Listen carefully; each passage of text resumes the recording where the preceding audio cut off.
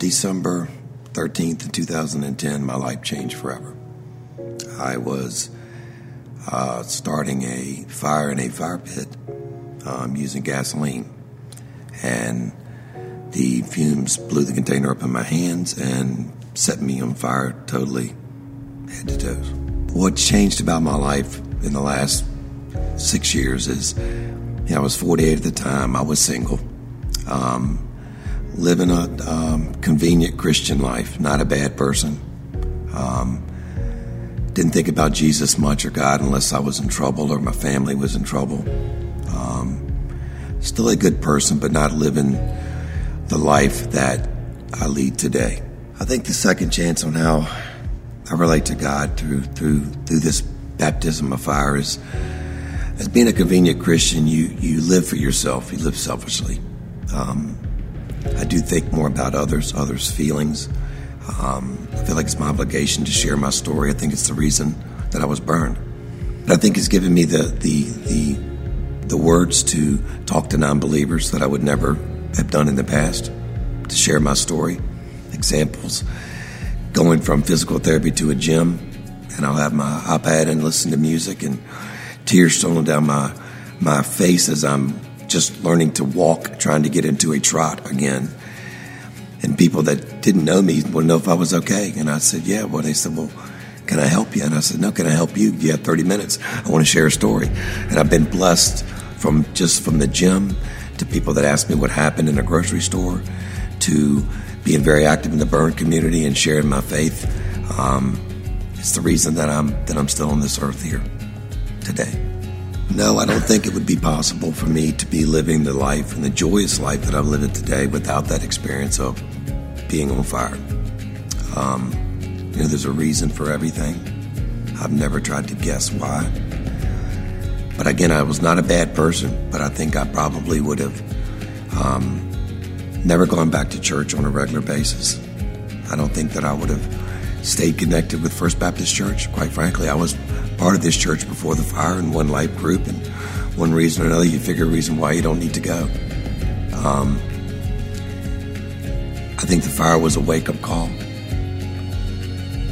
There was no reason for me to be here medically. And when you get that second chance, again, the only way to stay connected with Jesus and stay connected with other believers and be bold enough to walk up to a non-believer or share your faith with non-believers is to be connected with the church. We can all be these Christians from home. There's lots of people that will write their own version of Scripture to make it fit their lifestyle.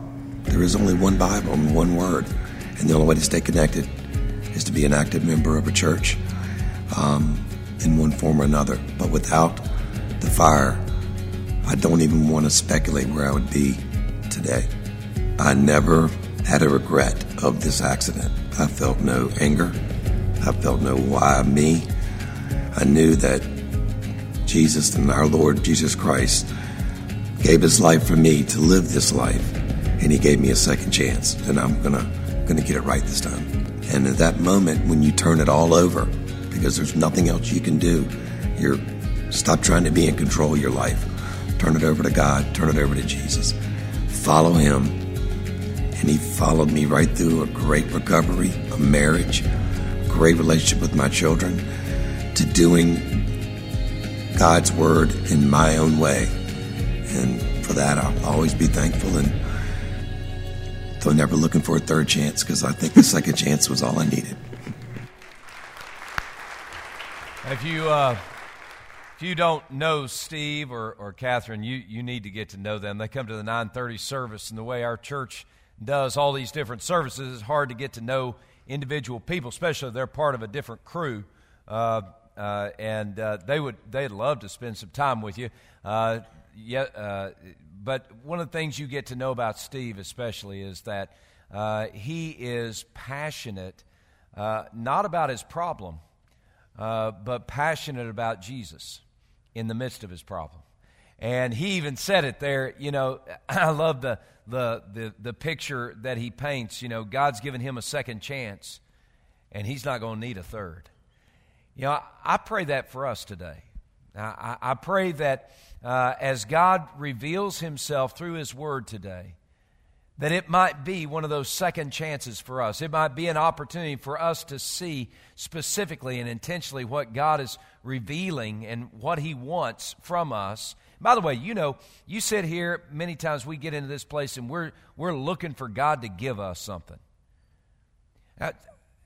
Somehow, and I'm all about God being the good Father and everything, and I'll talk about that, and you'll hear me talk about it again at the end of this message, and He is the good Father. But you know what happens is sometimes we get confused. We start thinking that we're the ones who tell God what He's supposed to be doing for us. We forget that He is God, and we're supposed to be doing for Him. God's not sitting on the edge of heaven waiting for you to give Him orders. He's sitting on the edge of heaven waiting for us to do what He's called us to do. And so as we look at this passage today, it's my hope.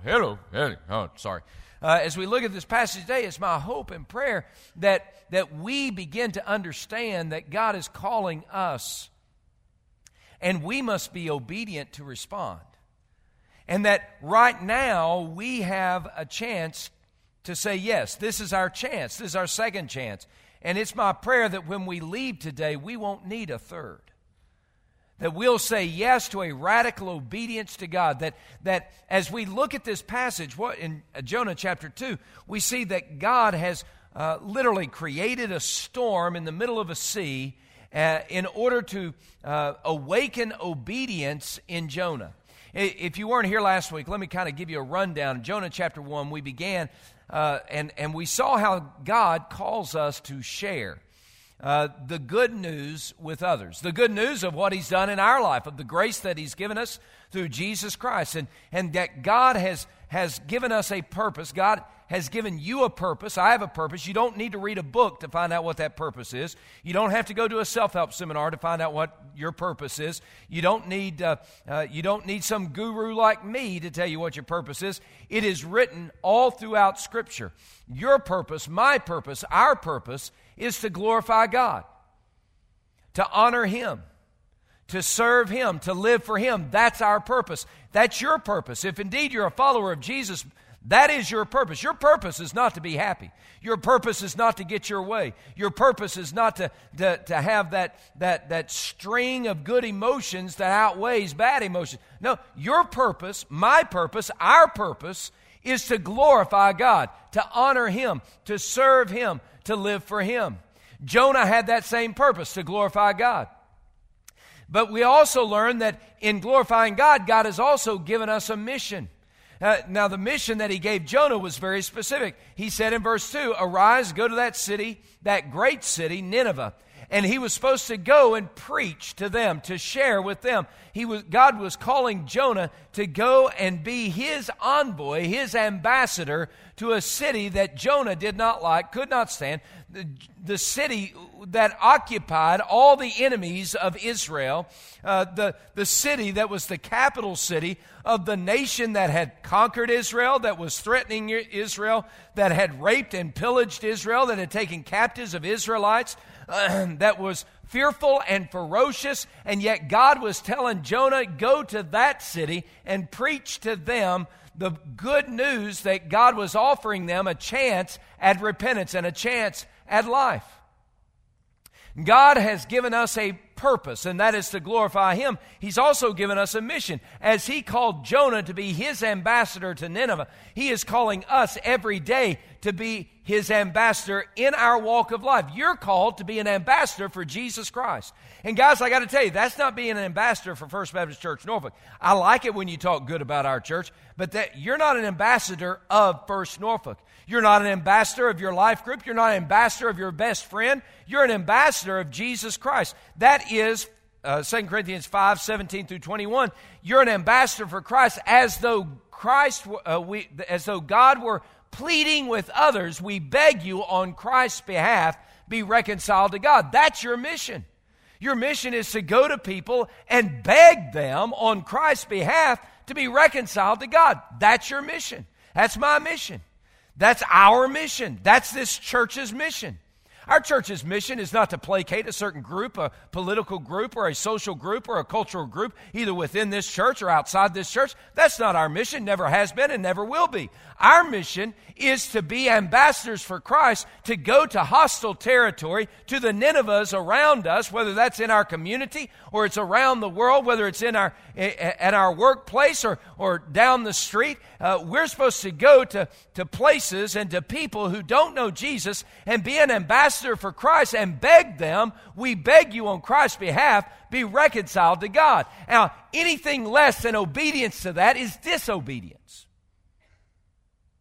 And so, Jonah determined straight up, he was not going to be obedient. He determined straight up, I'm not going to do what God wants me to do. So Jonah chapter 1 verse 3 says that Jonah booked passage on a ship that was going to Tarshish, the opposite direction from Nineveh. And verse 3 says that he was running from the presence of God. And we saw last week, anytime we run from the mission that God has given us, we are running from the presence of God. It's not just opting out of an assignment. It's us actually saying, I'm not going to do that, and I'm not going to be in God's presence. You run from God's mission, you are running from His presence. And that was last week. So Jonah is on the ship, and as he's on the ship, God brings a storm, and the sailors and the captain get worried, and finally Jonah owns up, and he says, I'm the reason this storm has come. I'm running from God. And in that moment, Jonah had a choice. In that moment, Jonah could have said, now, God, I repent. I'm sorry. I'm not going to run from you anymore, and I'm going to fulfill the mission you give me.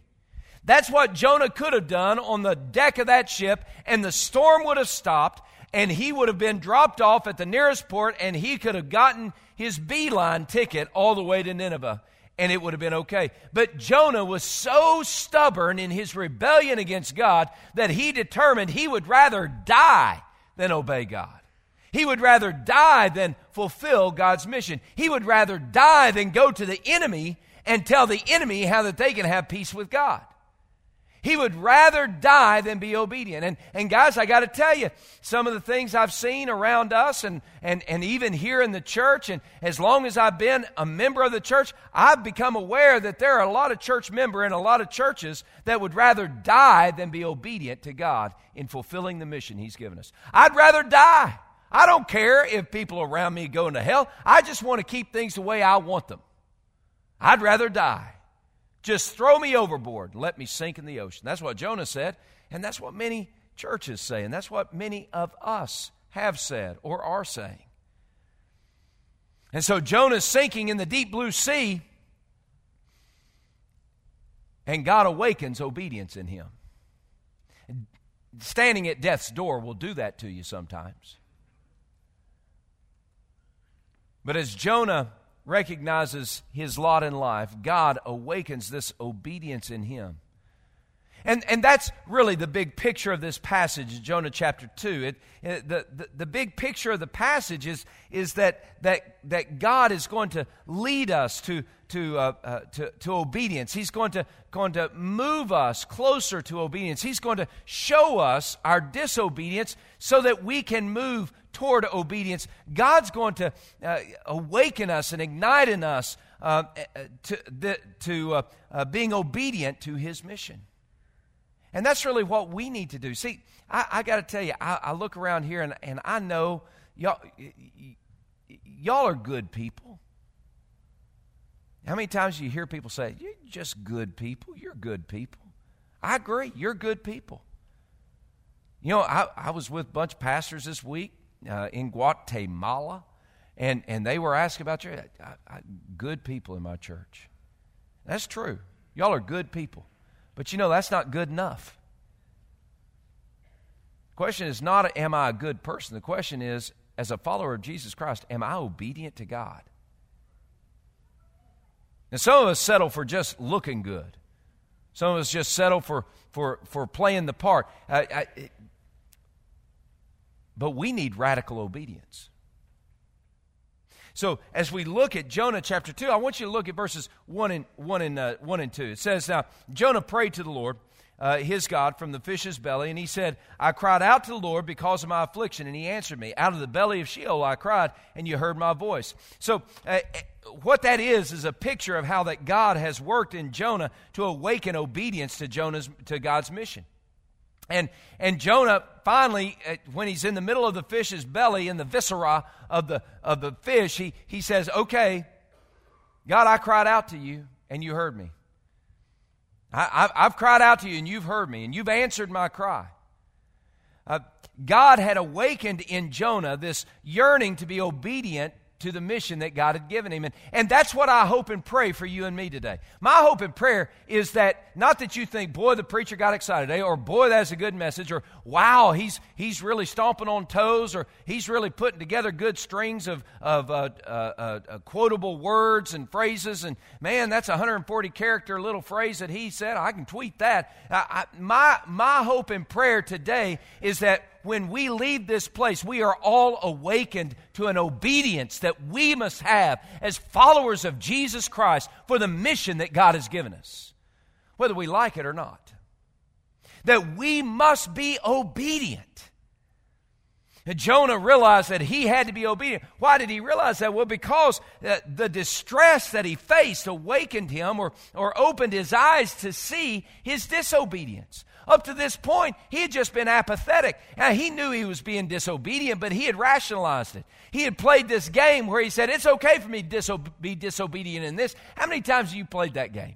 Where you said, oh, it's okay for me to be disobedient. I have my reasons for not doing what God wants me to do here. It's okay. I mean, after all, those people treated me this way, or that situation is not that much fun, or my nature is not inclined to do the other thing. And so God knows me, so He's going to give me a pass on my disobedience. Friends, God never gives us a pass on our disobedience.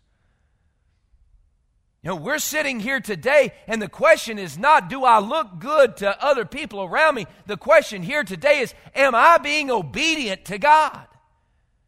Where is my disobedience? And the truth is, all of us have it. Every single one of us have disobediences in our life that we need to acknowledge. And hopefully, prayerfully, this passage will just be enough. The Spirit of God will convict your heart so much right now that you'll just say, yes, Lord, I see my disobedience, and that's the only distress I need. But for Jonah, it was more than that. For me, it has been more than that, just a sermon. Many times, I've needed more than just a sermon from the preacher to get my attention and to open my eyes. You've heard me say before, I need 2x4s across the back of my head sometimes. I need to be crippled. I need to be beaten. I need, and I'm not saying God does it in a harsh way, but I'm saying He does it in order to awaken me, open my eyes to my disobedience. And Jonah was going through the straits of distress. He knew that he was in trouble. You look at verse 3. It says in verse 3, for you cast me into the deep, into the heart of the sea, and the flood surrounded me. All your billows and waves passed over me. He's saying, God, you cast me in the heart, in the deep depths of the sea. Well, God didn't really do that. The sailors did that, but God knew that Jonah knew that God had set it up so that the only course for the sailors to save their ship and their lives was for them to throw him into the ocean. So Jonah kind of shorthands that and say, God, you orchestrated all this so that I'd be thrown in the depths of the sea. And by the way, that was judgment for his disobedience. And he was thrown in the depths of the sea. So, verse 4, and then he says, I've been cast out of your sight, yet I will look again toward your holy temple. Waters surrounded me, even to my soul. The deep closed around me. Weeds were wrapped around my head. I went down to the moorings of the mountain, and the earth with its bars closed behind me forever. You know what he's saying? He's saying, I'm in trouble. I'm about to die. So as he's in the belly of the fish, all right? And as he's sitting in the belly of the fish, he starts thinking about this journey that led him to the belly of the fish. And that journey began with him being thrown overboard into the ocean and sinking to the depths of the sea. The moorings of the mountain, that's the very bottom of the ocean. And so he sees that progress, but he does more than just recite what happened to him. I'm drowning. the weeds are surrounding me. He's doing more than just reciting what happened to him. He's telling what he's feeling in the midst of it. He said, you have cast me out of your presence. Verse 4, you've cast me out of your presence. Yet I'll see your holy temple again. You know what, that holy presence again, I'll see your holy temple again. He's saying, I'm about to die, so I'll be there in your presence in a minute. But the ultimate pain that he was experiencing was the despair of distance between him and God. Somehow, he had missed the fact that when he was running from God's mission, he was running from God's presence, and that equated to him being distanced from God. And all of a sudden, as he's sinking in the ocean, he realizes, oh my goodness, I am distanced from God, and that is filling my soul with despair. Guys, today you and I need to understand that if you're here today and you are experiencing distance from God as a follower of Jesus, stop pointing your finger at everybody else and begin by asking the question, where is the disobedience in my life? So many people come to me and say, oh, God seems so far away. Or they come to me and say, oh, worship is so stinky. Or they come to me and say this or that or the other thing about their relationship with God. And they act like it's everybody else's fault but theirs. Guys, I got to tell you, 9 times out of 10, if there is the despair of distance between you and God, it is not everybody else's fault. And it's certainly not God's fault, because He is the eternal center that never moves. If there is a despair of distance between you and God, it's not your neighbor's fault. It's not the song leader's fault. It's not the preacher's fault. It is you in disobedience to God. So where you need to begin is not by pointing fingers. Oh, I wish that preacher would preach a sermon that's a little more in depth. If he just preached a little bit more in depth, then I would somehow find myself without this despair of distance. Have you ever thought that the reason you have a despair of distance between you and God is not because the preacher's not preaching deep, it's because you're not obeying the things that you know to obey? You want to go deeper with God? Get obedient to the things you know. And stop playing the game and pretending like you're okay. Here's what I do. Look, this is me, okay? I've been going to church since I was born. I know the clothes to wear. I know that some of you hate it when I don't wear a tie. I know that. I know that some of you wish I'd come up here in flip-flops and shorts. I know it. I know the games we play in church. I've been reading my Bible every day since I was 10 or 11. I got the journals to prove it. I'm not bragging. I'm just telling you. This is me just telling you I can do this. I can look good. Yeah, I've been praying every day for as long as I've known what a prayer was. I bet I haven't missed 10 days, and I probably was in the hospital one of them. I don't know. I've been praying every day for as long as I know. I've been memorizing Scripture every week since I was 10 or 11 or 12. I had a 6th grade Sunday school teacher who promised me a pocket knife if I memorized Scripture every week. It's the best gift he gave me. Not the pocket knife, but the discipline of memorizing Scripture. I've been memorizing Scripture since I was 10 or 11 or 12. But let me just tell you something. Praying every day, reading your Bible every day, going to church all the time, memorizing Scripture, none of that makes up for disobedience. And no matter how good you think you look, if you've got disobedience in your heart, that's creating distance with God. And we need to understand that the despair of distance is created because of sin in my life. Now, 1 time out of 10, it's not sin. Sometimes there's despair of distance with God. He seems like He's far away because He's trying to teach us something. We're not being disobedient. There's just something that He's trying to lead us through, trying to awaken us to.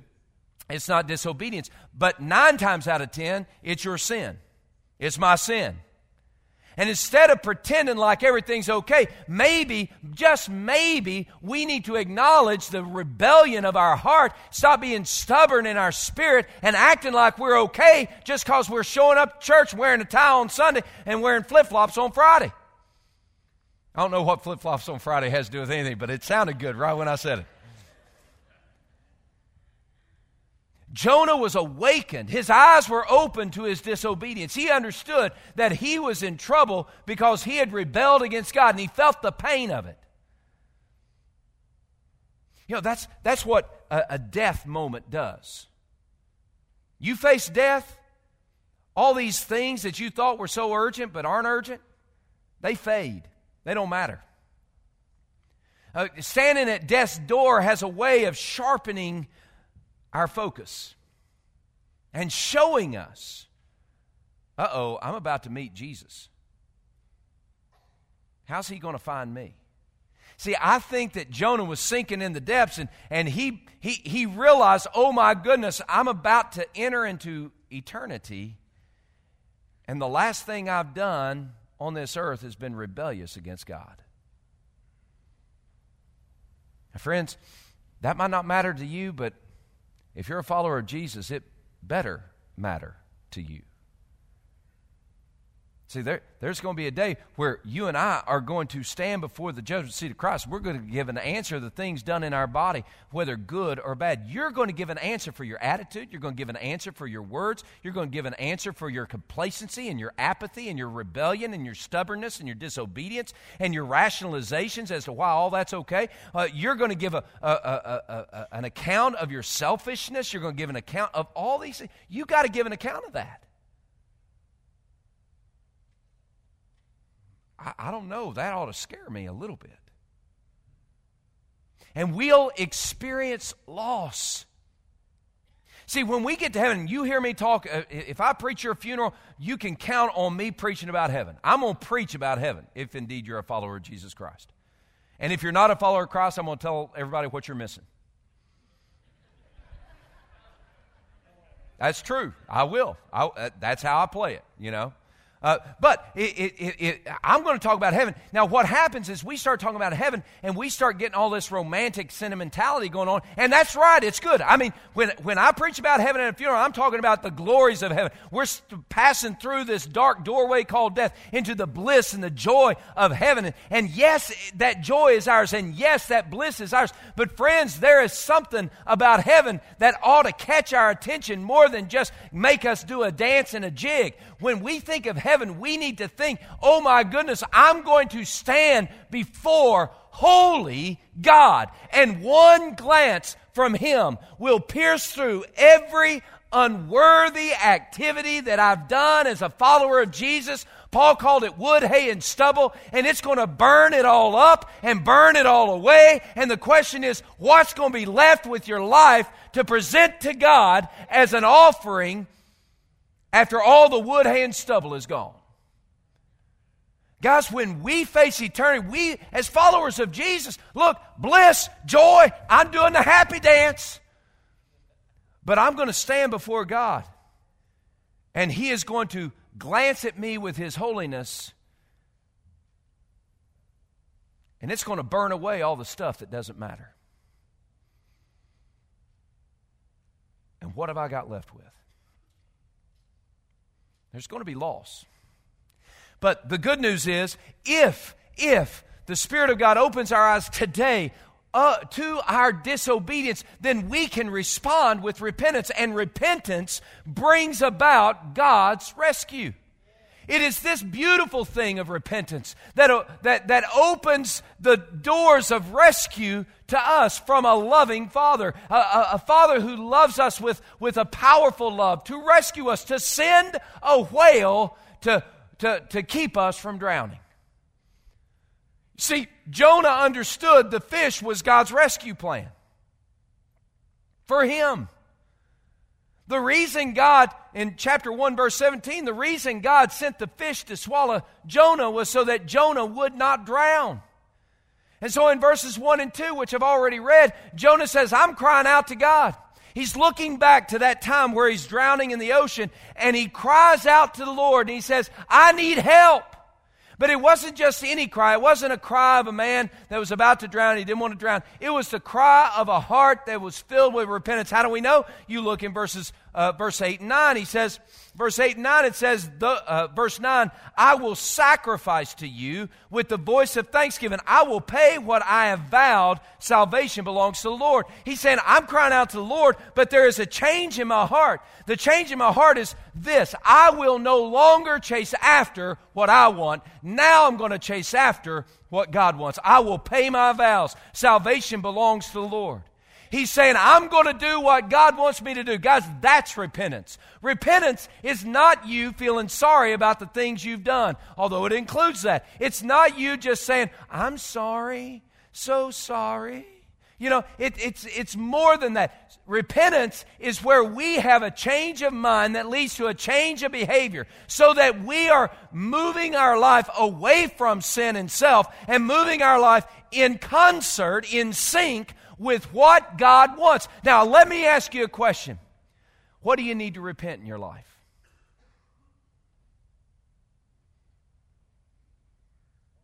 See, repentance is what we need. I love repentance. Repentance is this wondrous gift of God's grace to believers, to followers of Jesus. Repentance is not only that pathway that leads us into friendship with God, but it's also that source of power in our relationship with God that invites His rescuing love to bear on our circumstance, on our situation, on our life, on our soul. It is that repentance that returns us to feast on the presence of God. It is that repentance that awakens us to God's rescue and enables God's rescue to happen in our life. Look, we look at our lives and we see all these things that need to be fixed, right? And if that circumstance would change, or that situation would adjust, or that thing would be moved, then everything would be okay. Or as a nation, we look and we say, oh, if that would change, or that would change, or that would change, then everything would be okay. But friends, let's look at what Scripture says. Scripture says that when God's people repent, that's when rescue comes. It's not when the Democrats repent. It's not when the Republicans repent. It's not when the Tea Party repents. It's when God's people repent. If my people who are called by my name shall humble themselves and pray and seek my face and turn that from their wicked ways, turn, that is repentance. Repentance is what invites the seasons of refreshing, according to Acts chapter 3, verse 19. It is repentance that we need, friends. Repent. Now, guys, if you're not willing to repent, then you're going to be stuck in the dismal swamp of your own despair and distance from God. It's not going to change. The reason so many churches are impotent is because so many churches and people in them refuse to repent. They refuse to acknowledge their disobedience to God. Now today, what God is doing by His Spirit and through His Word is opening your eyes to your disobedience, not somebody else's, your disobedience. And then He's calling you to repent so that you might find rescue. You know what amazes me in the church, and I see it all the time, I see it regularly, it's this cycle of bridge burning and blaming others. This cycle of bridge burning where the person has a bridge and he's in a relationship with somebody else and has this bridge and what he does, he takes gasoline, he pours it on the bridge, lights the match, burns the bridge, and then points his finger at the other person and says, it's your fault. And then they walk across another bridge in another relationship and takes the fuel, puts it on the bridge, takes the match, lights it, burns the bridge, points his finger, says it's your fault. Does it again and again and again and again, and all the while saying it is everybody else's fault that I'm in the situation that I'm in. When in reality, what needs to happen is that person with the match and the fuel needs to repent before God and get right. Because nothing is going to make it better until that person repents. You and I sitting here, we like to point our fingers at everybody else and say how it's their fault that everything's wrong and bad and nasty and ugly. No, what we need to do is take responsibility for our own disobedience that God has revealed to us, bow before a holy God, and repent of our sin. Repent! And until we do that, we're stuck. We're not going to find rescue. So, what Jonah teaches us is that when we repent, God brings rescue. And then God's rescue ignites obedience. I really believe that one of the reasons why so few followers of Jesus in the church today share the gospel with other people is because we have failed to remember or rehearse. We failed to understand the rescue that God has given, is giving, and will give. Somewhere along the line, we began to live in the apathy of our disobedience and acting like it's okay. Acting as if that great rescue of God's love toward sinners like you and me, His sending His Son Jesus to die in our place upon a cross and be buried and be raised from the dead, we act like that's a mundane thing, just a common thing. And so we live in disobedience to the mission that God has given us. But when we remember the rescue of God, when in our disobedience we see our sin, and seeing our sin, we are desperate for God like a man is desperate for oxygen. We're desperate for God, and so we repent our sin, and God brings the rescue. And as God brings His rescue to us, then we are again inflamed with an urgency to be obedient to Him. Now, we see this in verses 8 and 9. Jonah says, For those who regard worthless idols forsake their own mercy.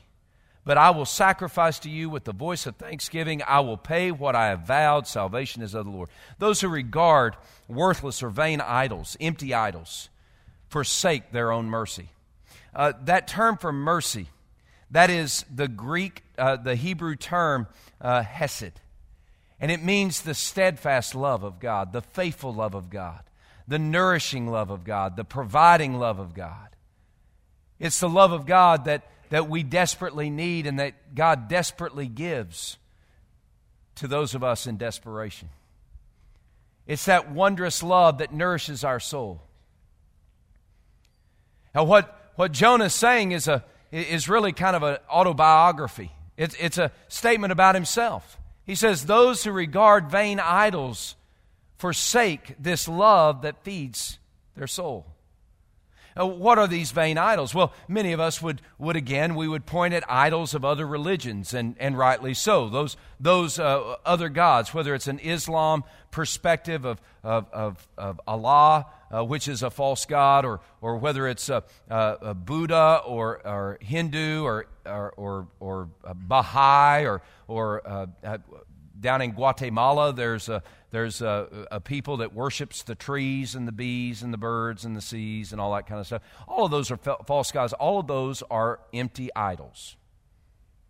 And we, rightly so, should go to those people and say, that's an empty idol and it's going to give you nothing but pain and sorrow. But really, Jonah was being more personal than talking about false gods. He was talking about himself. The empty idols, the vain, worthless idols to which he was referring was his preference to do his will rather than God's will, and his prejudice against other people that kept him from doing God's will. He had created idols of his attitudes. He had created an idol of himself. And that idol was keeping him from seeing and tasting and knowing God's nourishing love and rescuing love. What are the idols in your life? Come on. You got to see them. You got to know them. What is it that keeps you from being obedient to God? Maybe it's a habit that you've been embracing for days or decades. A habit that releases endorphins in your brain or brings excitement to your soul, whatever it is, but it's something against God's will, something contrary to what He desires or what He reveals in His Word, and you keep on holding on to it. Make no mistake, that's your idol, or one of them. Or maybe it's a relationship. You know, anytime you have a relationship that leads you to do exactly opposite of what the Bible tells you to do, in your word, in your thought, and in your deed, that relationship must either change or you're calling it more important than God. Or maybe it's not a relationship. Maybe it's a job or some fun and games. Or maybe it's your own bitterness. You know, I found that bitterness can be an idol just like pleasure can be an idol. Now, whatever the idol is, it's something that you're creating and have created.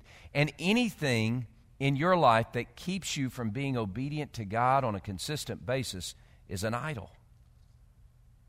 Stop rationalizing your idols. Stop acting like they're okay.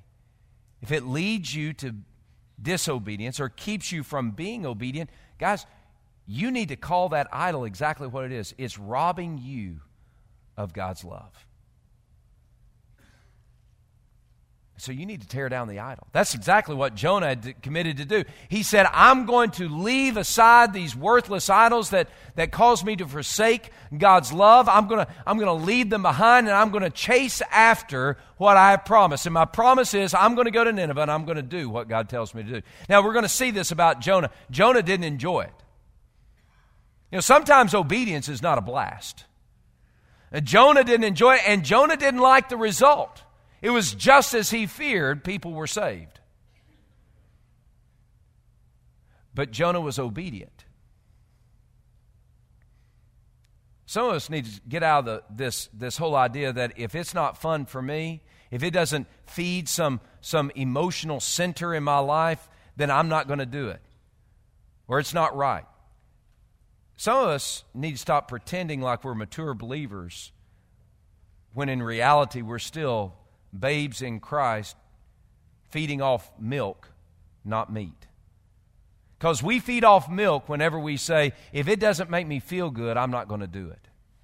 If it's contrary to what I want, I'm not going to do it. That's being a babe in Christ. A mature follower of Christ at least acknowledges that I've got either a choice to obey God or disobey God.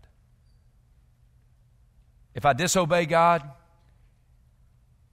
it's going to be bad.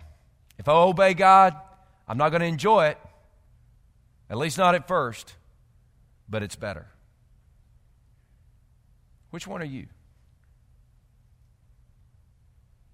Will you give up everything to obey God? Now, give up your own desires in order to be obedient to God? Give up your own weird way of looking at things or unique way of looking at things, acting as if the way you look at the world is the only way to look at the world, even though God looks at the world different than the way you look at the world?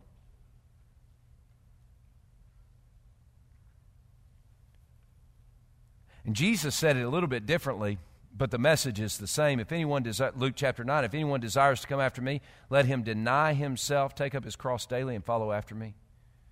Whoever desires to save his life will lose it, but whoever loses his life for my sake and for the gospel's, that one will save it. Are you willing to be that person? If not, then don't call yourself a faithful follower of Jesus. Recognize that you're living in disobedience. The Apostle Paul said it a little bit differently, but it's the same message. I've been crucified with Christ. It's no longer I who live, but Christ who lives in me. And the life that I now live in the flesh, I live by faith in the Son of God who loved me and gave himself up for me. Are you living your life crucified to yourself and alive to God through Jesus Christ? Or do you love yourself so much that you love yourself more than you love God? If you do, then you got to repent. That's disobedience. You got to tear down the idols. And you might say, well, Eric, this is it's a little meddlesome for you to talk like this. I know it is.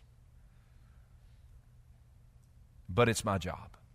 No, it's my calling. Until we take seriously our disobedience, stop rationalizing it, until as we take seriously our disobedience and it leads us to repentance, then we're forfeiting rescue. And if our rescue does not lead us to be urgent about our obedience to God, then we will quickly drift back into disobedience. My prayer for you is that you take this as your second chance and you won't need a third. Would you bow your heads, please?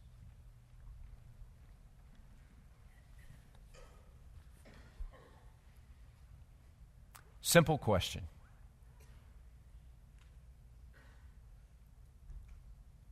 Has the Spirit of God opened your eyes to your own disobedience? And if so, are you ready to repent? And if you're not ready to repent, then don't play games with God, acting like you're okay with Him. Just go ahead and say, God, I don't want to repent right now. I want to hold on to my disobedience.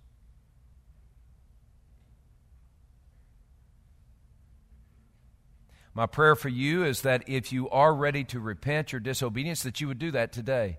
And in your repentance, you would expect and receive the rescue that God offers for your weary and trapped soul. Ultimately, and finally, that rescue comes. It's my prayer and belief that it will awaken in all of us a deeper urgency, a greater passion and fire to be obedient to God's call, which is to be His ambassador in our world, everywhere we go, whether it's at the gym or at work or at the grocery store or the mall. Now we're ready and earnest about helping others see how that they can find life through Christ. Guys, this is a journey. We're all on it. If you're a follower of Jesus, then my prayer is that you will not rest until you repent. That you won't be able to sit in complacency and apathy, excusing your sin and your disobedience and your rebellion against God.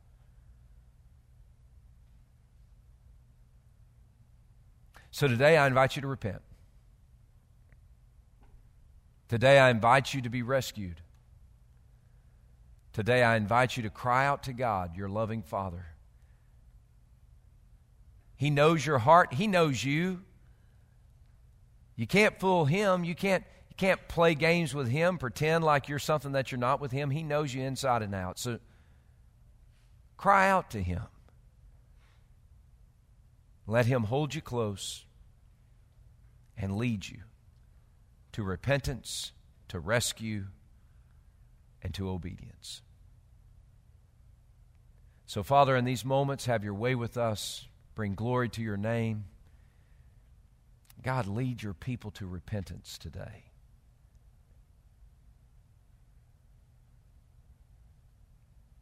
It's in the name of Jesus we pray. Amen.